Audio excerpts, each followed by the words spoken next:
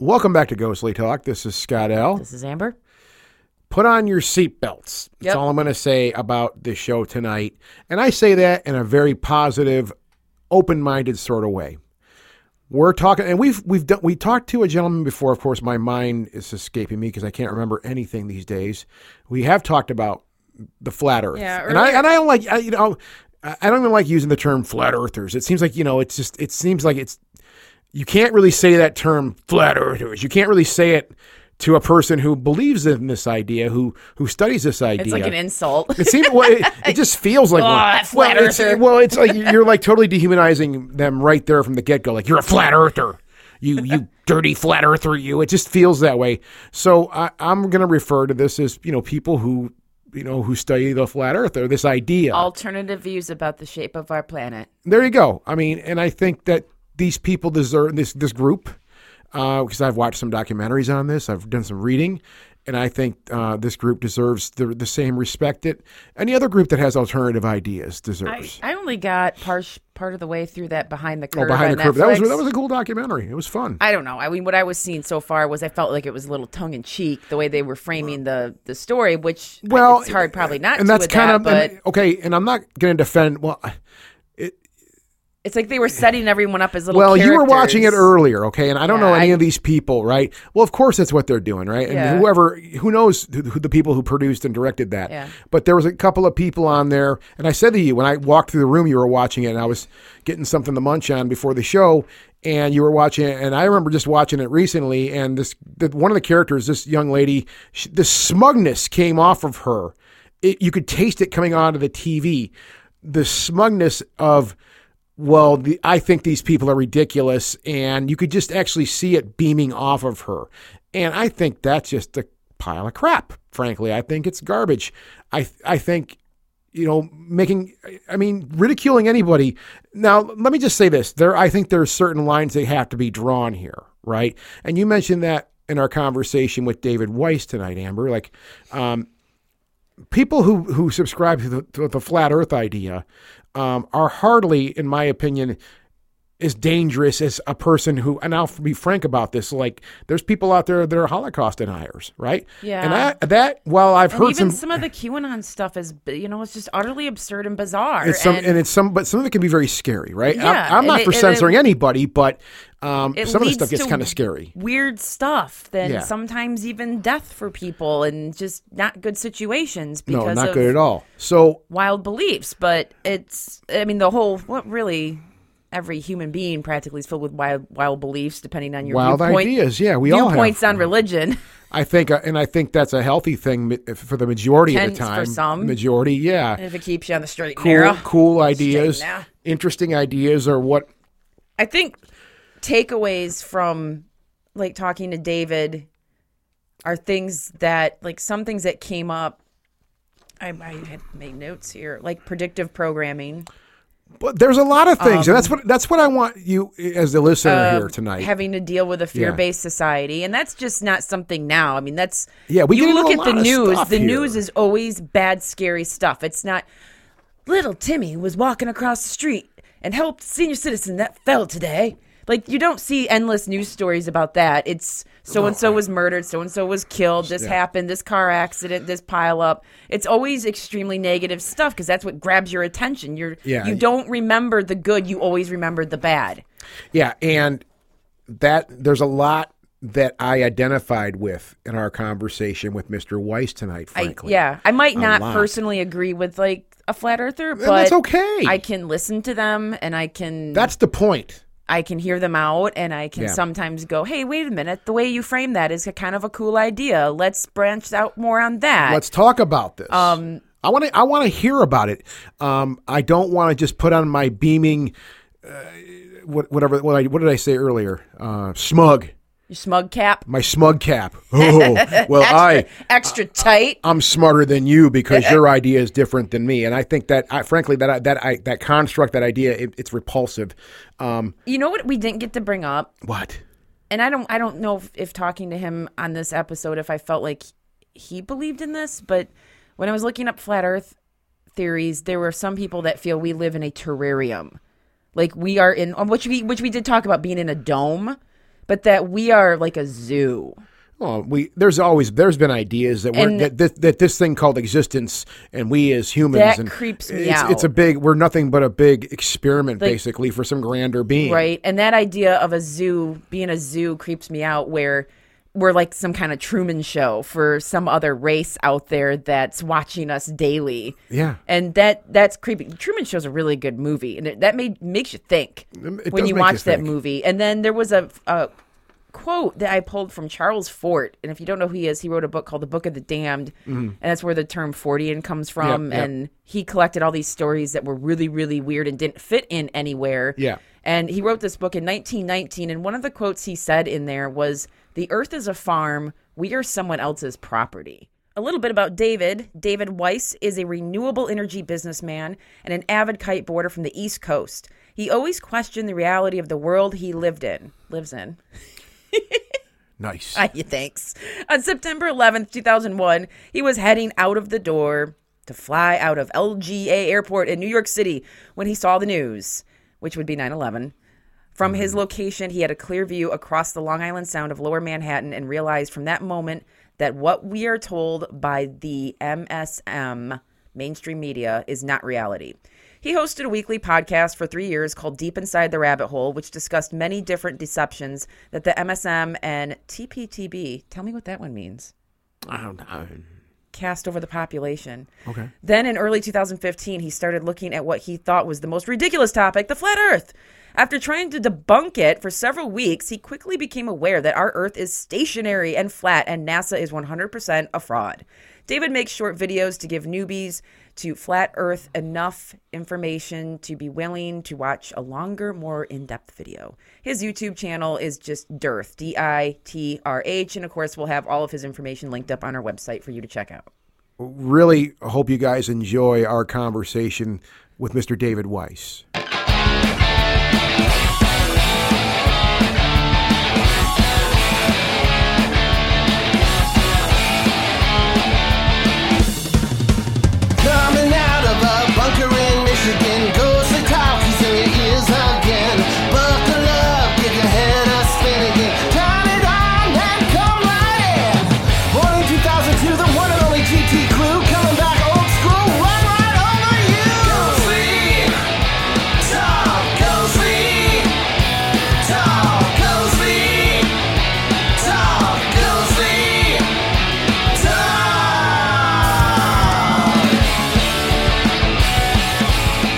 David, thank you so much, first off, for taking some time to come speak to us. I really appreciate you coming and visiting us here on the show. How are you tonight?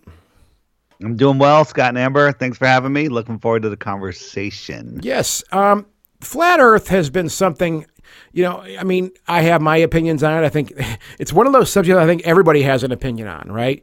And often a strong opinion. Well, strong opinion. And mostly against it. Yeah, there's a lot of people that are against it. I mean, I think it's a very polarizing subject, too. There isn't really any, I haven't heard any people, kind of riding the fence on this. It's usually yes or no.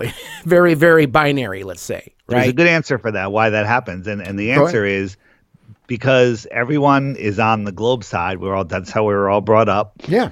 And you don't kind of go into a quasi, once you look and you see and you understand what the globe Earth model is that you believe in, and what the flat Earth model really is, not what you've been told it is, then there's no middle ground. You're done. And once you go flat, you don't go back. Well, again, it's polarizing, like I said, and that's we've done a little bit of stuff, obviously, to prep to talk to you on this, and I've been exposed to some ideas on this. I mean, even before we were going to have this conversation with you, and that's why I find this idea kind of fascinating. Now, I guess one of the things that you brought up, and I want to ask you about this directly, a plane leaves New York. Sounds like a math equation. There's a lot of math equations. Go ahead. Yeah. So how does a plane leave New York and then head east and then end up back in New York? I mean, that's an interesting very good question. Good question. Billions of people with a B have circumnavigated the Earth, east and west. Now think about that. So let's just first, before we answer that question, let's describe what the flat Earth is. It's not a pancake floating in space, okay? That's a psyop. Okay. It's more like a pond. Think about a pond, a circular pond, and the water on the pond lays flat because large bodies of water at rest lay flat. And the edge of the pond is what? The edge of the pond is where the land is higher than the surface of the water. Correct. Okay. All right. So the land is the container of the pond. Well, Antarctica is not a continent at the bottom of a ball. Antarctica is the shoreline of the world pond. It's literally just the edge of our pond, and then Antarctica goes on for tens of thousands of miles. Antarctica is likely bigger than all of the oceans and all of the continents combined. Okay? It's not a little island at the bottom of a ball. Right. It's the shoreline of the world ocean. Okay, so how does circumnavigation work? Well, at the center of that pond, you have all the islands, which are continents. Yeah. At the center of the pond is the North Pole. So we think there's a magnetic mountain there, but whatever it is, it's a magnetic force at the center of the pond. So if you get a compass out, the compass is going to point towards that pole in the center. And you can do this on a table. Draw a circle on a big piece of paper, put a magnet in the center of that circle, put a compass down within that circle, and the needle will point towards the center. Mm-hmm. So you line up the north and the needle, so it's pointing towards the center, and then east and west are at 90 degrees, right angle off of that. So if you push off east, you'll notice that the compass will start going south if you don't keep turning to the left. Or if you push off west, you have to keep turning to the right. Mm-hmm. So to maintain a magnetic heading of 90 degrees east or 270 degrees west, you have to constantly correct to the north. And that brings you in a giant circle around the pond, not around the ball. This does not prove the Earth is a globe because it's the same thing on a globe. Okay? Mm-hmm, mm-hmm. You can also go from New York, head north. You're heading north, right? Mm-hmm. In a straight line. And the second you pass the North Pole, you're now heading south, even though you're still going in a straight line. All straight lines go south. That sounds crazy, but if you do this test with a magnet and a compass, you'll see that all straight lines go south. If you leave California heading west and you don't keep correcting to the right, you're heading south. Okay. Right? Yeah. So that's how circumnavigation works. What you can't do is go south from Santiago, Chile, over Antarctica and end up in Australia. No one's ever done it. That's because the Earth is flat and they're at opposite ends of the pond. Okay. I mean, I'm putting my arms and my head around this. It's a lot to take on, to be honest with you, because it is a different idea, and I was thinking about this too. I mean, you've already said this, David. As far as we've all been raised. I mean, all of us. I know Amber was also. Absolutely. We were raised to understand this idea that we live on a globe. Right. So Hey, let me just throw one more thing. Sure. If someone doesn't have a compass and magnet, just go outside, find a tree or a telephone pole or whatever, and pretend you're a compass. So point your left arm straight out towards that object, and we'll call that north. Mm-hmm. So east is straight in front of you, 90 degrees to that. Mm-hmm. So walk east, but make sure you keep pointing at that pole, mm-hmm. and you have to keep turning to the left. And that's east. East is a circle around the north. And once you understand that, everything falls into place. Okay. All right, go ahead. No. Sorry for a backtrack. No, that's perfectly fine. That's cool. But I guess it is this idea. I mean, let's talk about this subject before we do get into some of the heavier stuff. I mean, we've already kind of hit the heavy stuff. But, I mean, why would we be told – I mean – let's assume that this is a lie. Why the lie? Yeah, why a lie like this? I mean, again, I've mentioned this before. The majority of us have been raised to believe that we live on a globe and that our universe. The majority, I'd say everybody. Yeah, everybody. Our universe is comprised of globes. I mean, this is what the mechanics of the solar system, and obviously the galaxies, and way beyond that, the stuff we don't understand. They all kind of have this same idea that. I mean, they're all circular. They're globe-like objects, right? Are they? Where did you get that information from? Disney or NASA? Well, okay, I mean, and I'm gonna riff on this for a second because I say this all the time. I mean, this can go from world news to what is put in front of you from organizations like NASA, like SpaceX, even now, right? And I'm not beating up on anybody here, but really. how the hell do you know? I mean, it's what's being, you're being given this information. It's being sent to you via TV or your laptop or your phone. And I've been saying that for years. Like, how do we really know that we're being told the truth here? Right. Well, here's how you know. You can analyze what you're seeing from NASA and SpaceX. Just Google some of they've been having launches a couple times a week. They're launching stuff. Mm-hmm. Just watch their launches. They're so fake. It's not even funny. These little, they launch these rockets, and then the first stage comes back and lands on a raft 200 miles off the coast upright. This 40,000-pound, 5-story tall tube falls out of the sky, and a little fire shoots out of the rear of it, and it slows it down and lands on a raft in the middle of the ocean. And every single time, just before it lands, the camera cuts out. And my friend showed me one of those videos. She showed me actually one with it burying, basically, like it because they do show the failures also, David. I mean, that's to make it more realistic. They show you some failures. The other day they had one. They're now launching this big fat rocket. We call it the grain silo, and it's so obviously fake. Here's the thing that a lot of people have a hard time with. All big rockets, from the space shuttle to all of them, are fake. They're balloons. Okay. They're launching helium blimps, rocket-assisted blimps, but they don't always use the same technique. Sometimes they launch a miniature. Sometimes they're doing a projection into the sky. We've caught NASA with holographic projectors on their lawns. Right? We saw these things like on Google Earth, and we zoomed in. Like, what are these? Are they spotlights? And we read the label, and we looked up the patent, and it's from a holographic projection company, right? Yeah, that NASA owns. Okay, it's so unreal. But I mean, let's get to the meat of it. Why? Why the lie? Why? I mean, why would they want to fake rocket launches and what would be the incentive to hide that the Earth is flat versus round? And that's why the lie. Let's answer all those questions for you. Okay. So NASA and every other space agency, they're all in it together, and the sole purpose for them is to make you think you could live on a ball. That's what the sole purpose of going to the moon was, to make you think. To believe in the heliocentric solar system. And if you break down those words, I don't know if you're into etymology at all, but it's sin is sinister, heliocentric soul lure system.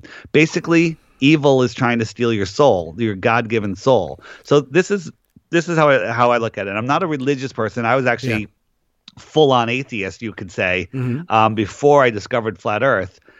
But they want you to believe that, if you believe in the Big Bang, in the heliocentric system, you basically believe in the Big Bang. Once there was nothing, it exploded, created everything. And then all of the rocky masses turned into big balls. They just gravity pulled it together.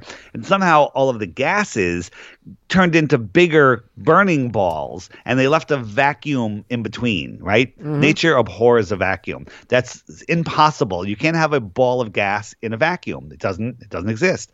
You need a container for the gas. So that breaks every scientific rule that there is.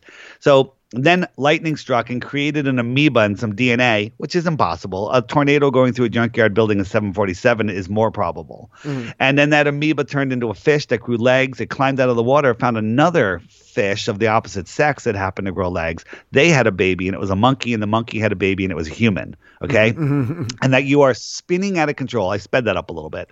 You're spinning out of control, flying through an infinite universe where an asteroid could take you at any time. That's what they teach kids, right? In school, one of the first things they learn about is dinosaurs and the asteroids. That is to keep fear in their heart that it could happen to them at any time.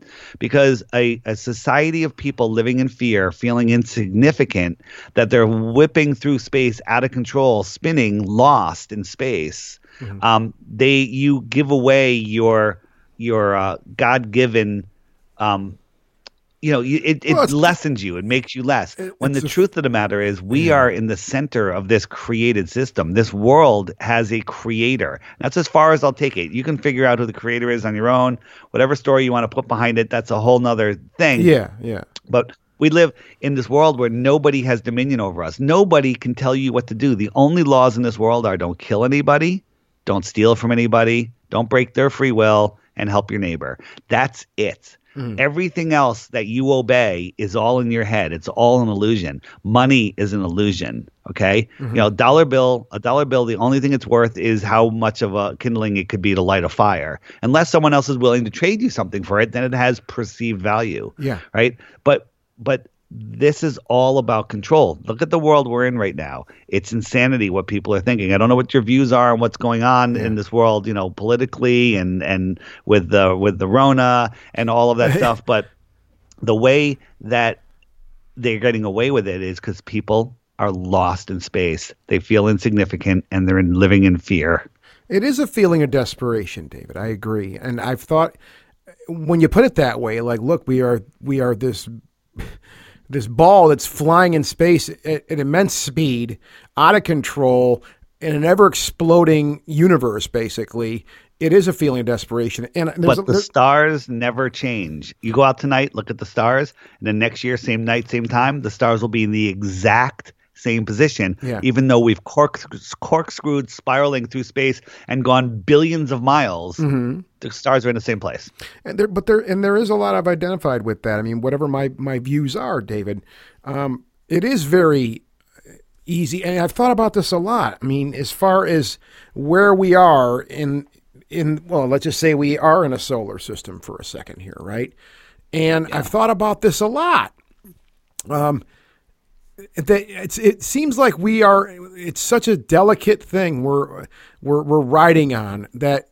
I mean, a rock the size of Texas could hit us at any time, right? If that was a real thing, they want you to believe that, but we're not. There's no rocks flying through space. There's nothing physical above us. You know, the things that we call planets used to be called wandering stars. They're energetic sources within the Earth system, floating in the sky around us, being projected into the sky. We set a balloon up in where was it? Out in where is it? Out west somewhere in the desert. Whatever, wherever it was.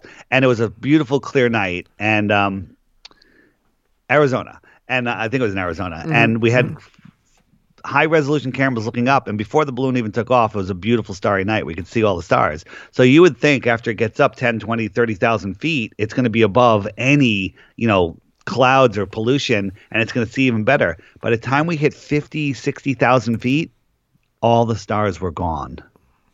What's up with that? Wait, so you said you had a camera on this?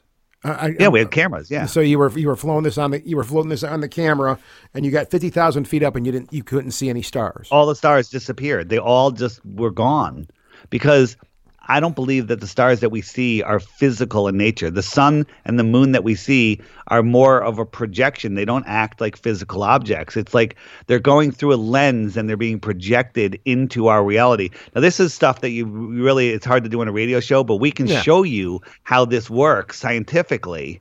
But when you try to triangulate the sun or the moon with people in different positions, the more people you add to the triangulation should make it closer. It should narrow, you should be able to zero in on its exact position, but the more people you add, the farther off it gets. And that's because we all see these objects in a position relative to our own, like we're looking in a mirror. Like if the three of us were standing outside and we're 50 feet apart in a straight line, and we're looking at a giant mirror upright and the sun is setting behind us, we could all look in that mirror at the sun, and if somebody walked up to the mirror and said, all right, where do you see the sun? And they drew a circle around the sun where I see it. Then they walked over to you. They said, where do you see the sun? That circle is going to be 50 feet away from my circle.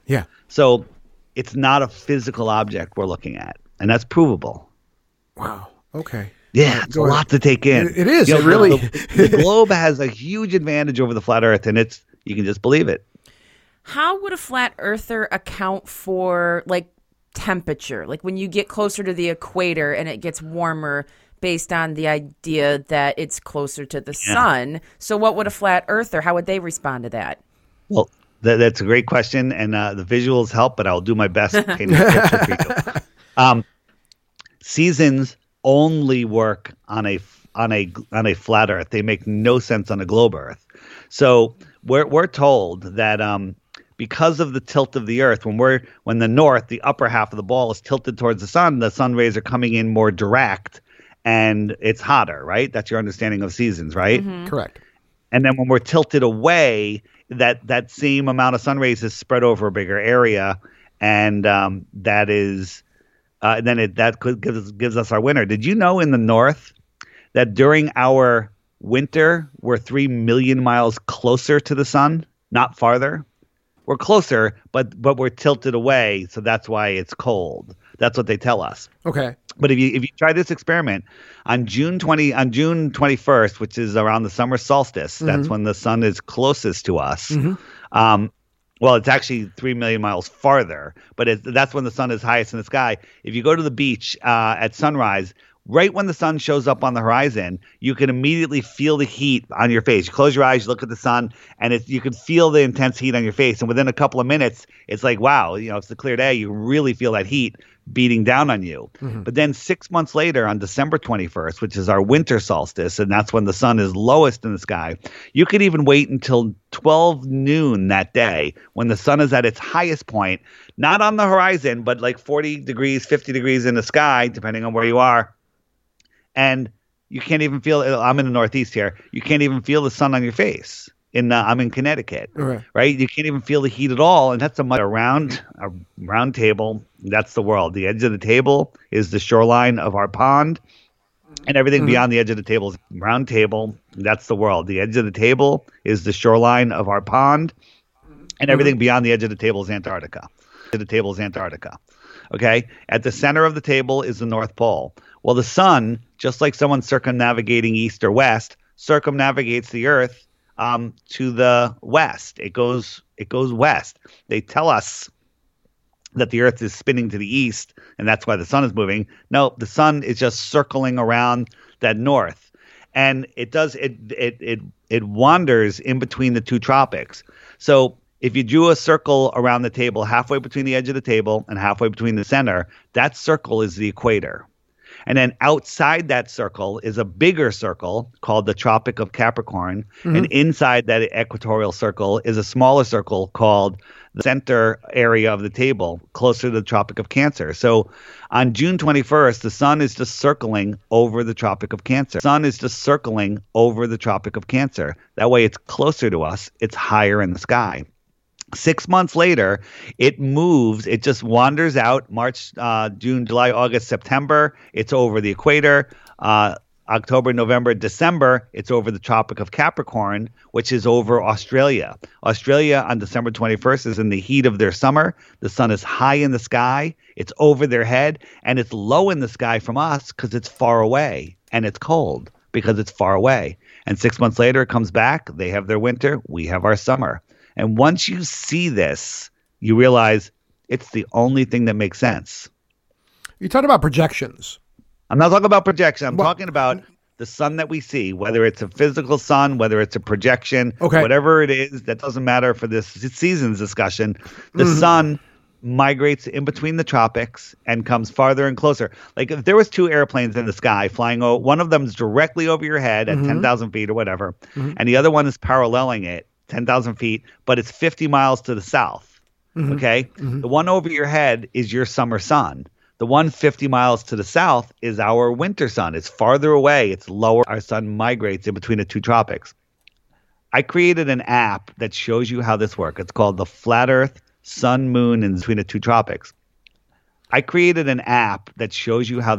called the Flat Earth Sun Moon and Zodiac Clock app. It's on Android and Apple. And it shows you how all of this works. It's a beautiful model. It's one of the highest rated apps in the App Store. It's by Blue Water Bay. There's some knockoffs out there that don't show you. And the app does if you search Flat Earth on Google, all right, I'm going to check into some of the stuff. And you start searching the stuff, hey, top 10 reasons the Earth is flat. Google's going to serve you top 10 reasons the Earth is a globe. And it's all propaganda. It's all nonsense. But the app will serve you a daily video every day. It has the top 21 questions where all the videos that come up in the top 21 questions that answer it show you verifiable things that you can do yourself. Yeah. Videos, demonstrations, and it's stuff that Google won't serve you. Interesting. Yeah. I did mention, it's related but not related. That you keep mentioning projection though, as far as the sun and the moon and things like that are concerned. And I'm gonna probably ask a pretty ridiculous question here. No ridiculous question. As far as I mean, you say it could be a projection. It could be. I mean, and either it could be or it could be an actual physical entity, right? But if it was a projection, I mean, I guess the question I have to ask is, where's it coming from? Yeah, who's projecting it? That's a ridiculous question. It is a ridiculous question. No, it's not. So again, anything that's above where we can reach or beyond the shoreline of Antarctica is speculation, but we can do, excuse me, we can do some experiments that would show it. So most of us believe that there is a dome over our world and that space is not a vacuum. Space is probably liquid. It's probably water. And there's biblical stuff that'll support that. But again, I never lead with the Bible because, if you don't believe in the Bible, it's useless. But we did some experiments during eclipses that really kind of, in my mind, prove it. And you kind of have to see it.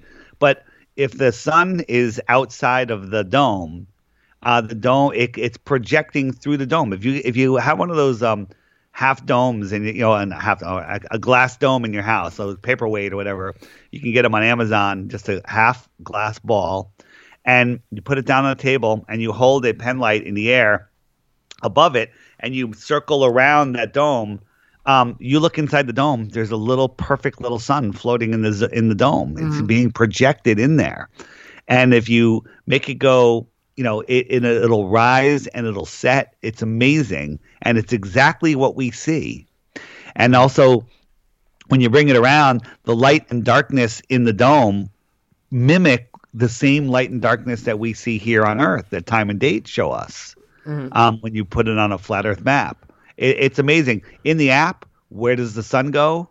It has a ton of videos that'll show you exactly what I'm talking about. And once you see it, you can't unsee it. So there you go. Interesting. The only thing I would take into account with that, though, would be what you mentioned a few minutes ago is, when you watch the sun rise, wherever you're at. I don't really care. I mean, unless it's really cold out. I mean, you do have the summer climate. You do feel that heat. We've all experienced and that's only in the that. summer. But unless you're in between, the tropics are warm, but that's because you're in between the tropics, the Tropic of Cancer and the Tropic of Capricorn, and the sun is always within those areas, so it's never far away from you. But when the sun's over the Tropic of Capricorn, we're on the other side of the equator. We're north of the Tropic of Cancer, so the sun's so far away from us. That's why it's cold here in the northern United States.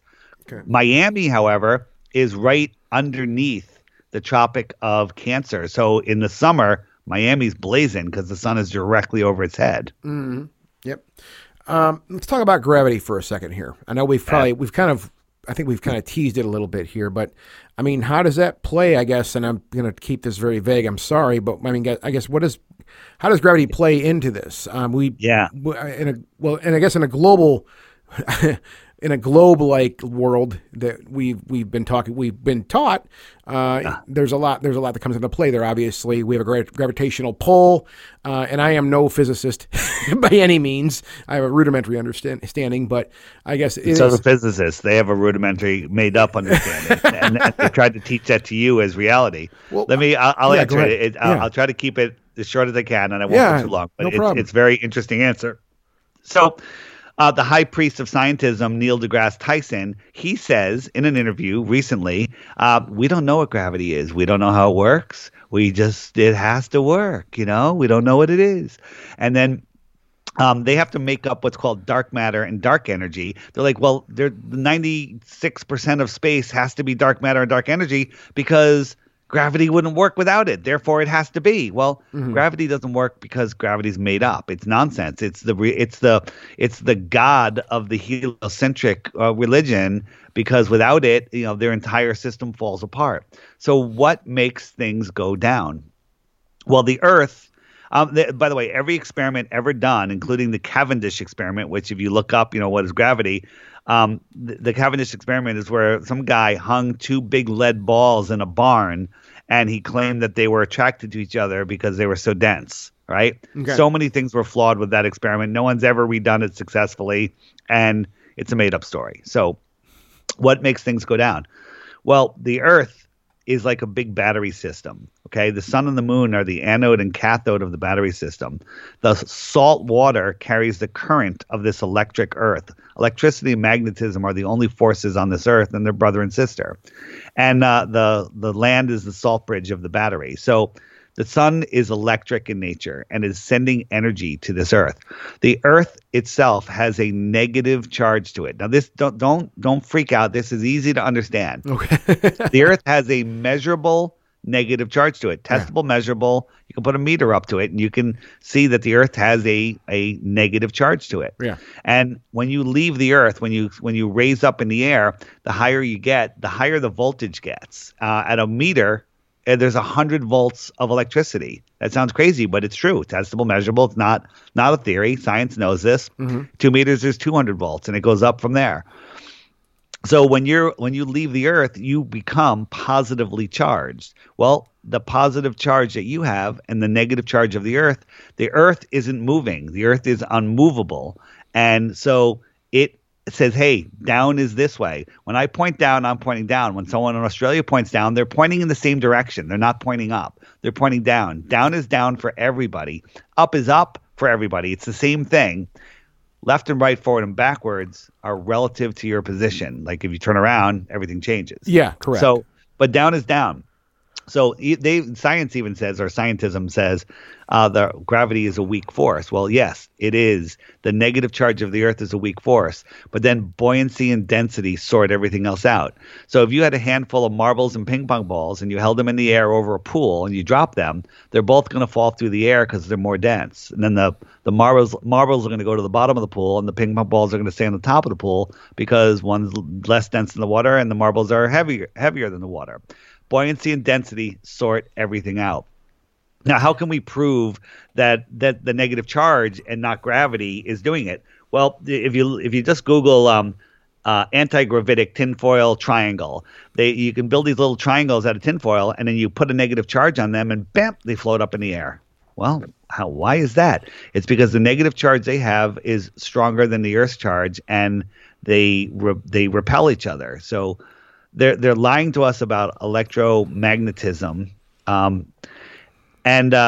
We've done tests where we take a metal plate and a Van der Graaf generator, which creates a negative charge, and we charge up the plate stronger than the Earth, boom, and then anything underneath it, pieces of paper, little pieces of wood, boom, they start going up. Why are they going up? How come we're defying gravity with electromagnetism, with a negative charge plate? And the answer is because we're defying the electric charge of the Earth.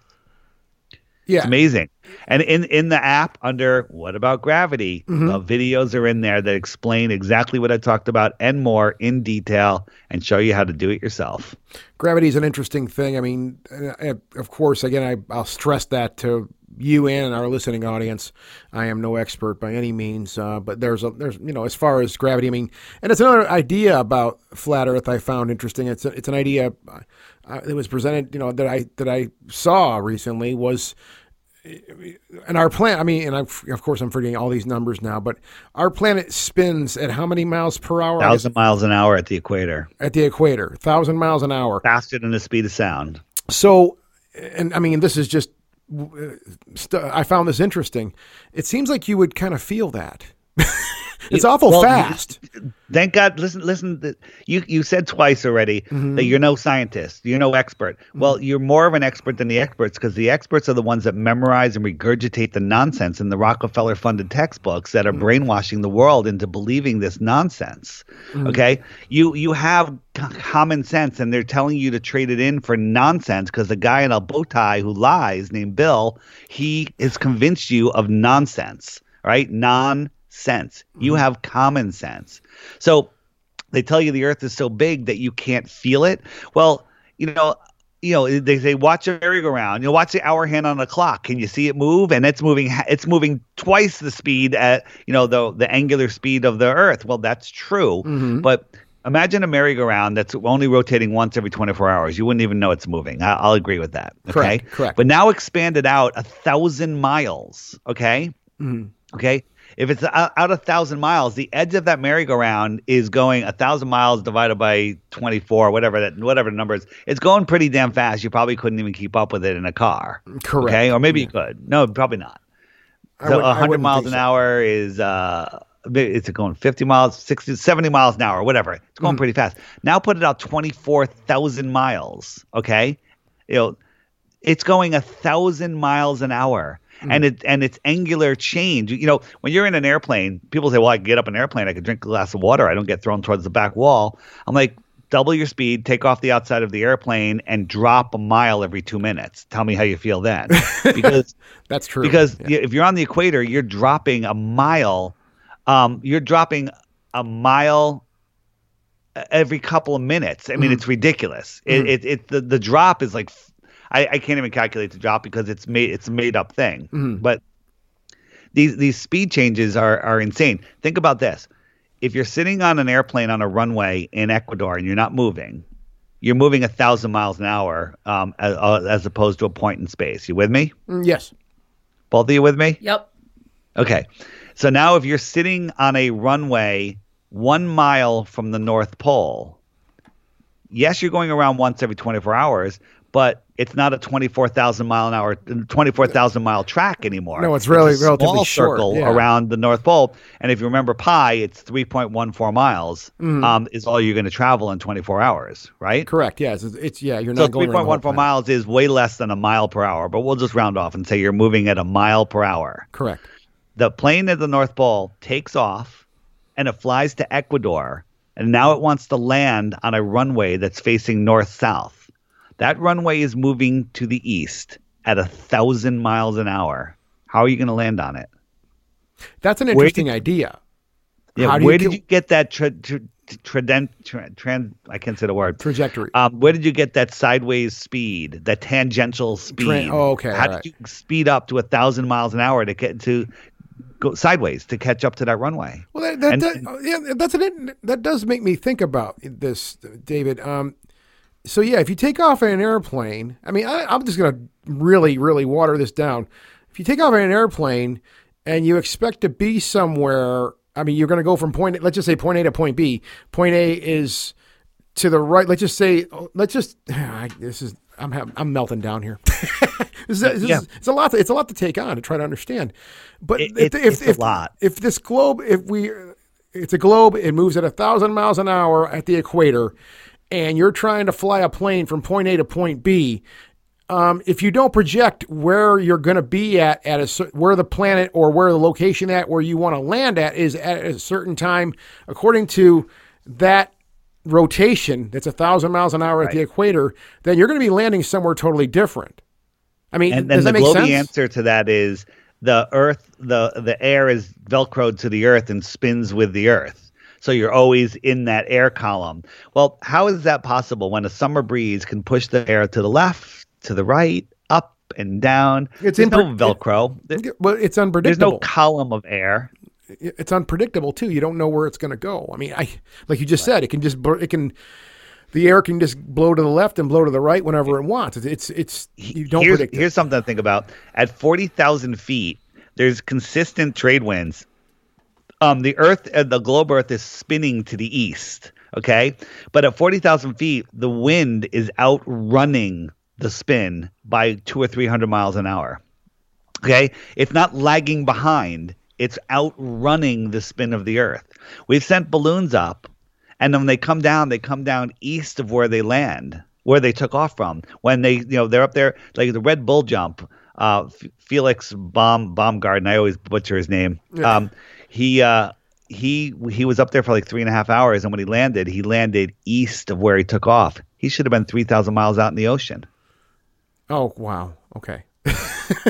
This is, again, I'm sorry if I'm kind of just jumping off here. This is a lot to take on.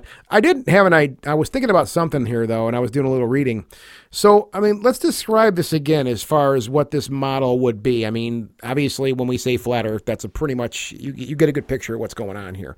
But you say... Well, people think of a pancake in space. We're not a pancake in space. We're a pond in the base. The Earth is the basement of the universe. It's the best words I have for it. It's just the foundation of the universe. What's below it? Nobody knows. The deepest hole ever dug is only 7.5 miles. No one can get beyond that. It's an impenetrable barrier. So what's below it? Nobody here on a globe Earth even knows. That's exactly what I was going to ask you. What the next 4,000 miles is, even though when they were digging that hole, everything they guessed they were going to hit next was wrong.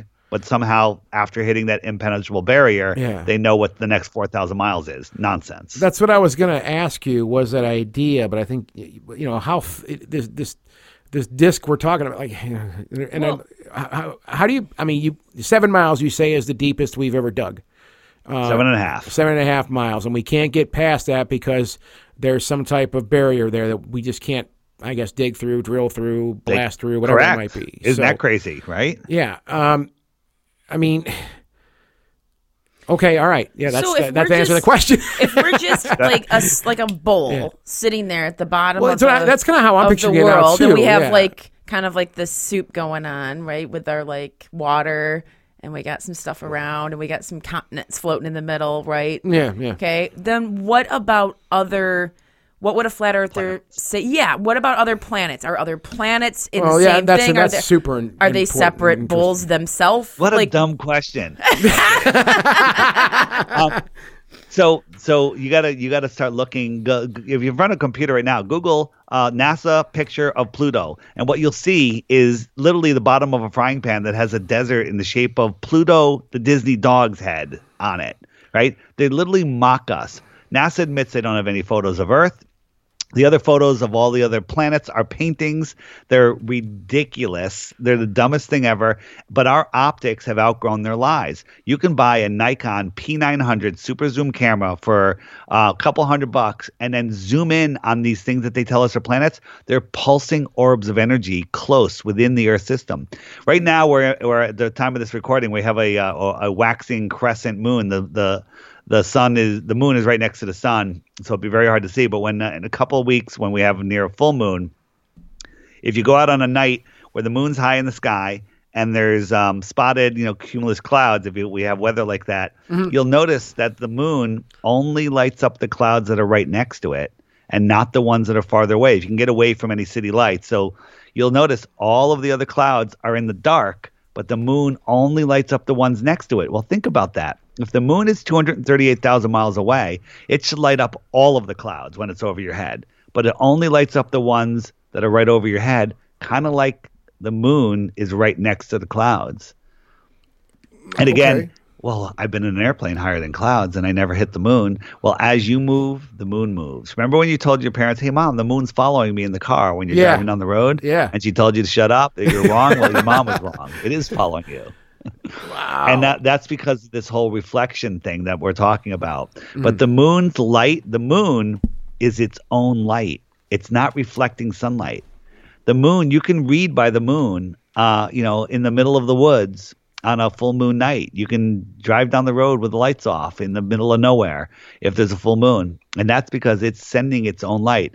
And the cathode, the moon is the cathode of the battery, and it's sending a cold light. Did you know that it's colder in moonlight than it is in moonshade? No, I didn't know that. And it seems like moonlight would create more heat. If that's right, but it doesn't. It's testable. And if you focus the moonlight through a telescope into backwards through a telescope, it gets massively colder. It's like refrigeration. It's insane. I couldn't wrap my head around it. But there's so many experiments showing this that you can, in the sun, it's hot. In the shade, it's cold. But in the moonlight, it's cold. In the shade, it's warmer significantly. Amber? I wrote this down, and I've been dying to know this because I am a Disney fanatic, park fanatic. Amber really likes Disney. I like the parks, not necessarily like every cartoon. So when I saw that you felt NASA and Disney were the same company, I was like, oh, I got to hear this. So I want an explanation. Well, NASA and Disney are here to program the minds of the masses. You can look into what Disney is one of the most evil companies out there. What they're doing to children. Have you ever seen what they did in the mountain?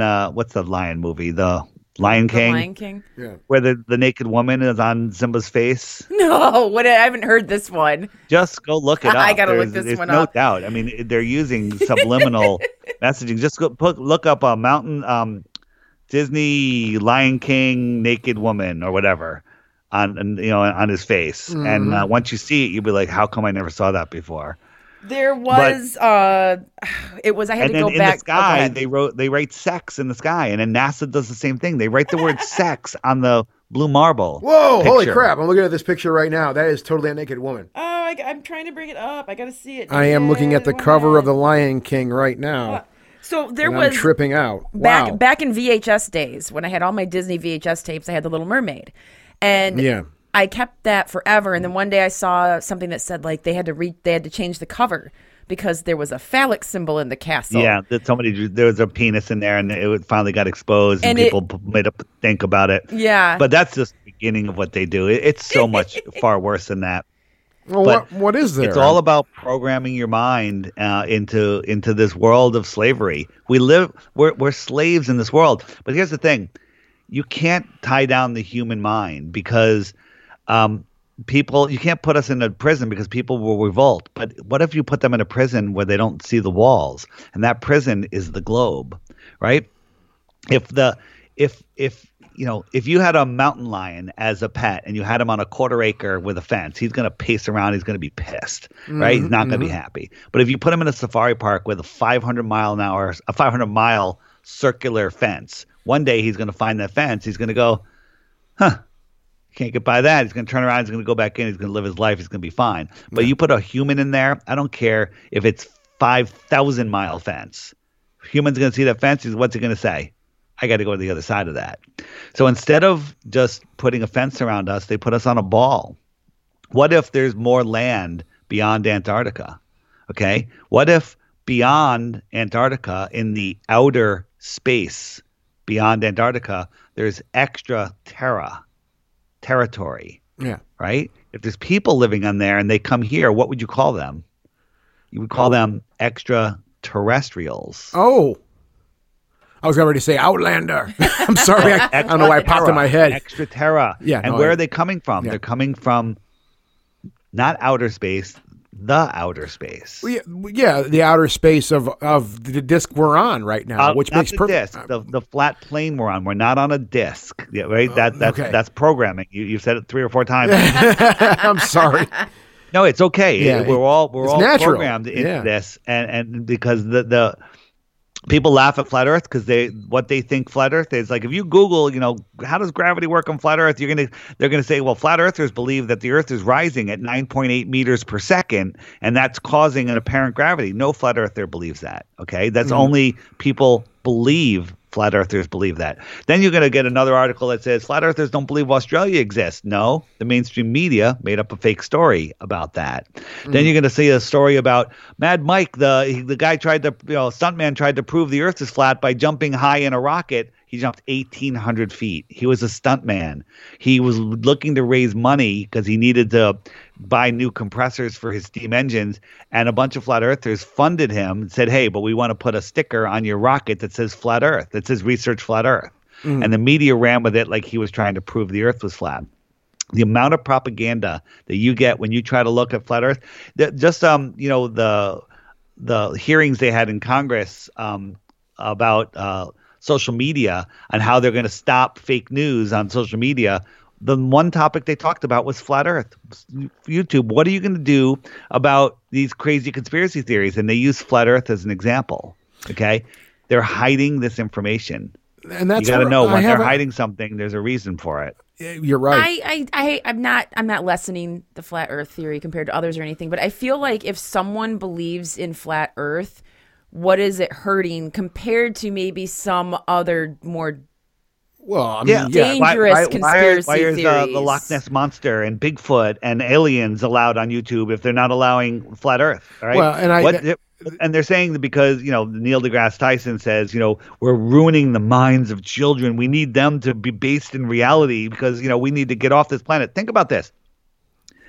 They're trying to colonize Mars, right? They have to terraform this place that has no water. It's distant from the sun. It's cold. There's nothing there, and it costs billions of dollars per pound to get there, or whatever it is. Mm-hmm. It's not cheap. And then they have to build a dome world there. They have to figure out how to fill it up with air. They have to figure out how to grow food. Why don't they just go to Ethiopia and build a dome there and make their own world? You already have the air. You probably have some supply routes to get stuff there. It's the dumbest thing ever. It's the dumbest thing ever. I got to tell you one more thing before we run out of time. No, yeah, it's no problem. So our NASA is run by a guy named Werner von Braun. Have you heard his name? Yes. Mm-hmm. So he's a German scientist, Nazi scientist that was brought over here to run NASA. That's interesting, right? I don't believe that story, by the way. I think it's all nonsense because there was no space race. But that's the story that we're told. Mm-hmm. And on his gravestone, it says Psalms 19:1. That's all it says. Psalms 19:1. What does Psalms 19:1 say? It says, and God separated the waters from the waters with the firmament, basically. He's talking about the dome over our head. Why would the head of NASA have that on his gravestone? That's not the purpose of the story. Mm-hmm. But Werner von Braun wrote a book in the 1950s about it's called Project Mars. And matter of fact, it's still available on Amazon, but they just changed the cover, probably because I've been talking about it.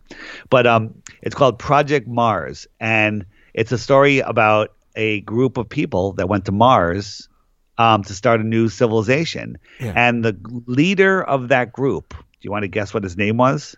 The leader of the people on Mars, guess what his name was? I have no idea. Elon. Oh, really? Yeah. Coincidence? I mean, I don't live in a world where Elon's not a very common. Yeah, it's not a very. I don't know. Yeah, I don't know if it's a common. And on the rocket, on the cover, it shows this, this futuristic rocket. This was in the 1950s. Elon Musk's rocket that he's planning on taking people to Mars in looks just like that picture. Okay. Yeah. This is called predictive programming. Arthur C. Clarke wrote about satellites. He made up satellites, and then a few years later, we had satellites doing the same thing. They literally tell us what they're doing. A royal guy in the 1800s who came up with the idea of dinosaurs, wrote a paper on it, published a paper on it. No one had ever mentioned finding a dinosaur ever. Even, going back to the Egyptians and the pyramids, with all the construction that's done, no one ever found a dinosaur bone. This guy writes a paper on it, and then a year later, to the day, he discovers the first dinosaur. This is very interesting what you're saying, because obviously the show that we do talk about a lot about ghosts and stuff like that, and spirits and energies and whatnot. And we have talked about this idea where, we've done experiments like this in the past with people. Sometimes they knew it, sometimes they didn't know it. Mostly they didn't know it, unfortunately. But we called it planting a seed. I call it front loading someone, right?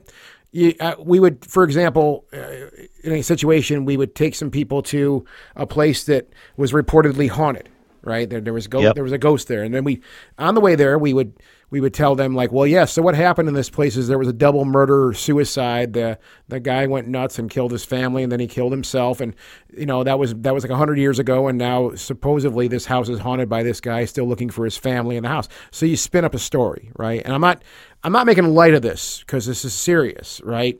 But when you front load information like that into a person's mind, and then you put them in that situation, we found, and this has been done on grander scales than when we've done it, we found that people started seeing things. They started experiencing things, right? And to me, it's the same line kind of being drawn. If this idea is out there that, dinosaurs never, let's just assume for a second, dinosaurs never existed. No need to assume they didn't. Okay. And but then, like you said, somebody says, well, here's a story. Like, dinosaurs existed 6 billion years ago, and here's great story. The reason for this, and people latch onto that story. I mean, do you see the line I'm drawing here with that? Yep. As far it's called front loading, or what you said, front loading, predictive programming. They do it with everything. Everything that's big in our world happens. The big event in New York. Do you know that there's so much predictive programming into that? Look into the Back to the Future movie. It's all about 9/11. Well, I mean, and everything you're talking about here, I mean, we are being programmed. I do believe that. I mean, look around right now, especially with how our media, how we digest media, how we digest information. We know the speed that it comes at us now. It's ridiculous as far as speed's concerned. And it seems like no one really does any digging anymore. No one wants to go do any reading. It seems like it just seems like people will take for face value that clickbait article that they looked at from their Facebook on their phone, and that's their idea of what research may be. And people want to just believe. I often tell people, I don't know if I told you do you know where I live? Connecticut, right? Yeah. I live in Connecticut? Did you verify that? No, I can't verify that at all. So you don't know that I live in Connecticut. You believe it because I sound like a trustworthy guy. Well, I live in a world where I trust people. I really do. Well, no, honestly, I can tell you, Dave, the only reason I know that is because we called you on Skype. And your Skype profile says where you're from, like state. So NASA says they went to Mars on their Skype profile. Oh yeah, and I'm saying the same thing to you about that. Well, just because Skype tells me that doesn't mean it's true. Right. Yeah. So what I'm saying is, belief is easy. You can believe anything you want. I often do interviews where they ask me about myself. I say that I went to medical school for 3.5 years, and then I realized that allopathic medicine was nonsense. And I took a more homeopathic route, and then 5 minutes later in the interview, I talk about belief being the enemy of knowing. I said, for example, you guys believe I went to medical school, and I didn't, right? Mm-hmm. It's just because I'm telling a story, and that's what we are. We believe these stories, and there's zero proof. I was like, flat Earth, dumbest thing ever. There's a million proofs that we live on a globe, and there's zero proofs that we live on a flat Earth. Mm-hmm. Well, guess what? The opposite is true. Nothing proves we live on a globe. There's things that work on a globe, but they also work on flat Earth. There's things that work on flat Earth that only work on flat Earth. There's nothing that works on a globe and doesn't work on flat Earth also. Wow. Okay. Let's talk about the International Space Station for a second here. I call it the International Fake Station. Well, what about it? Because we see all these. You see a light in the sky. Cool story, bro. So here we go. We're going to talk about size. Yeah. So you ever walk underneath the 747? Probably not, but they're pretty big, right? Yeah. 747 is almost the size of a football field. It's a gigantic aircraft, right? Massive aircraft. The International Space Station is close to the same size, tiny bit bigger. Yeah. So you move a 747 up to cruising altitude, about 5 miles high, and it turns into the size of a pencil eraser held at arm's length, and you could barely see it, right? Correct. It's a tiny dot in the sky. If it wasn't laying a contrail or a chemtrail, you probably wouldn't even have noticed it was in the sky, right? Correct. If you doubled that height, could you see it? Oh, I don't think you could see it at all. If you double the height of the space station itself? No, not the space station. The 747 flying at cruising altitude. Remember, it's a tiny little dot in the sky. Yeah. And it went from a football field to a tiny dot in the sky. If you doubled the height, scientifically, we can prove that its angular size is too small for you to see. Correct. Right? Yeah, you're not going to see it. The space station is 50 times higher than that. 50. Well, 50. And what makes that so bright in the sky where we can actually visibly see it? You could argue that it's higher up in the sky and it's reflecting the sun, but if it's reflecting the sun, how can I see it and then you see it if you're even a mile or 10 or 50 miles away from me? How can you see it at the same time? Because it can only reflect the sunlight in one direction, unless it's a disco ball, which it's not. No, it's not a disco ball. And if you look at all the stupid spacewalks they do, it's not that bright out there. It's never that bright. And how does that light get to us and be brighter than any star in the sky? I've tracked the space station. I've seen it come from horizon to horizon. The speeds that it moves, the brightness that it is, and the size are all impossible when you really start looking at it. That's an interesting idea because there is no light out. I mean, we obviously have light from the sun, but that's not always going to be on you at all times. Yeah, but they say it's when we see it, it's ridiculous. But it can't reflect light like that. It would sparkle, and it wouldn't be that bright. I mean, it's not a mirror. If it was a mirror and it could, keep that angle on you, that would make more sense. But it doesn't. It's too small, too far. Makes no sense. It's the most incredible engineering feat in history. There's zero video of it being built. Zero. There's no video of it being built. There's an animation of it being built. They never built it on Earth to see if it worked and fit together. They just sent it up into space and it showed up one day. What is it? I think it's a luminary, returning luminary that they knew was coming back to our system. They talk about the return of the luminaries. I think it's something that they knew were coming, and they made a cover for it. The other thing is, if you watch my interviews, if you go into the Flat Earth, Sun, Moon, and Zodiac Clock app and you go to the web page and click interviews, in many of them, I completely show you 100 times how they're faking stuff on the space station. When they're faking gravity, sometimes they're doing their flips and they get tangled in their wires. I can prove to you they're hanging from wires. I can prove to you that they're using green screens. I can prove to you that they're using augmented reality when they're flipping their little things around in front of them, defying gravity. If I prove it to you once, you can unwind that all the way to we never went to the moon. No man has ever been in a rocket. And that's the end of the story. But I can show it to you 1,000 times. And in the app, the Flat Earth, Sun, Moon, and Zodiac Clock app, there's What About NASA? Click that button, bring food and water. Your mind is going to be blown. I got to go back just a second there. What did you mean by the return of the luminary? What is that? Yeah, let's talk about that. We both looked at each other when you said that. So what are stars? What are planets? Which are wandering stars? I think that they're energetic and sentient in nature. How's that so, Dave?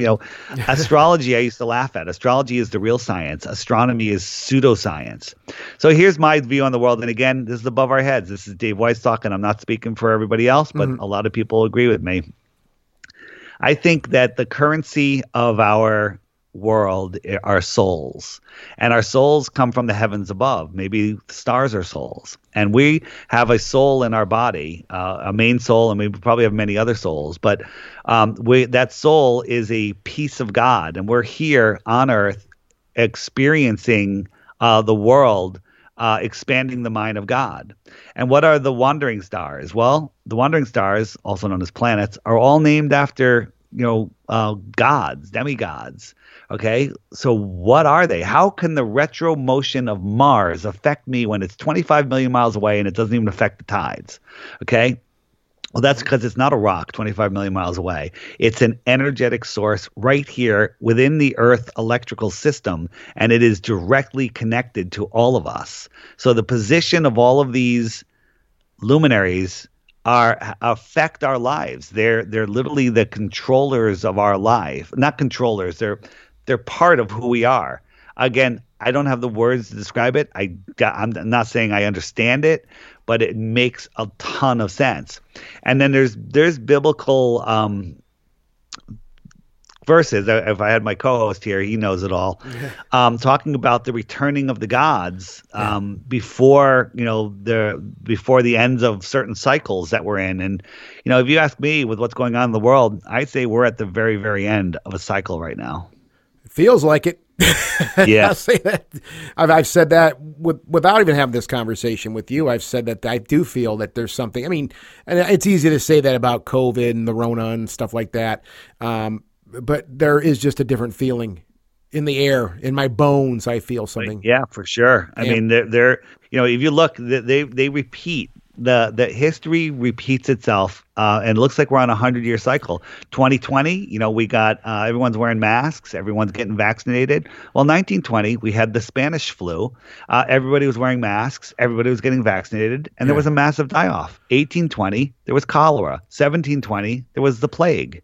Okay, it's the same thing again and again and again. It's a cycle. It sounds like. Amber, No, I was curious what your thoughts are on other life forms out there. Well, you mentioned extraterrestrials. Yeah. They come from the lands beyond Antarctica. They probably speak English. Okay. There's a book that you can get, or on YouTube you can look up. It's called The Iron Republic. It's also in the What About Antarctica tab on the app. And it's a reading of the book called The Iron Republic, where it's basically a story of some explorers that were before the treaty went to Antarctica and found an opening and then popped out the backside of Antarctica. They had no idea where they were. They were lost at sea for a month, and then they found land.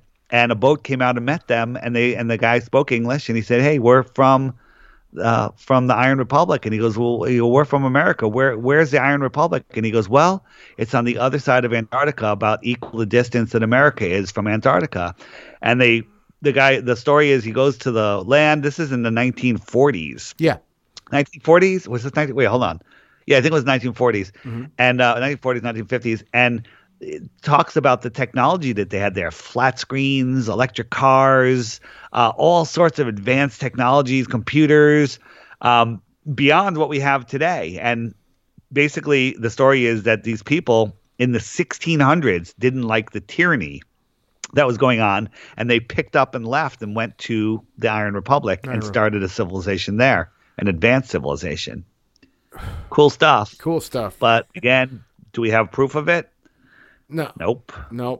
David, I want to thank you so much for taking the time to speak to us again. It was a real pleasure and very thought-provoking. And, what I think is, even with differences of opinions and stuff like that, there's a lot that we discussed tonight that I frankly identify with you. I really do. Yeah. And I'm glad we got to speak like this, because I'm not only interested, I think there's some very compelling ideas with this, right? Well, and by the way, the stuff that you guys talk about a lot makes more sense on a flat Earth. Extraterrestrials coming from a couple thousand miles away and then crashing in Roswell make more sense than traveling 25 trillion miles if they're near the nearest star and then coming here and crashing. You're correct. That makes no sense if you want to believe that story. Yeah.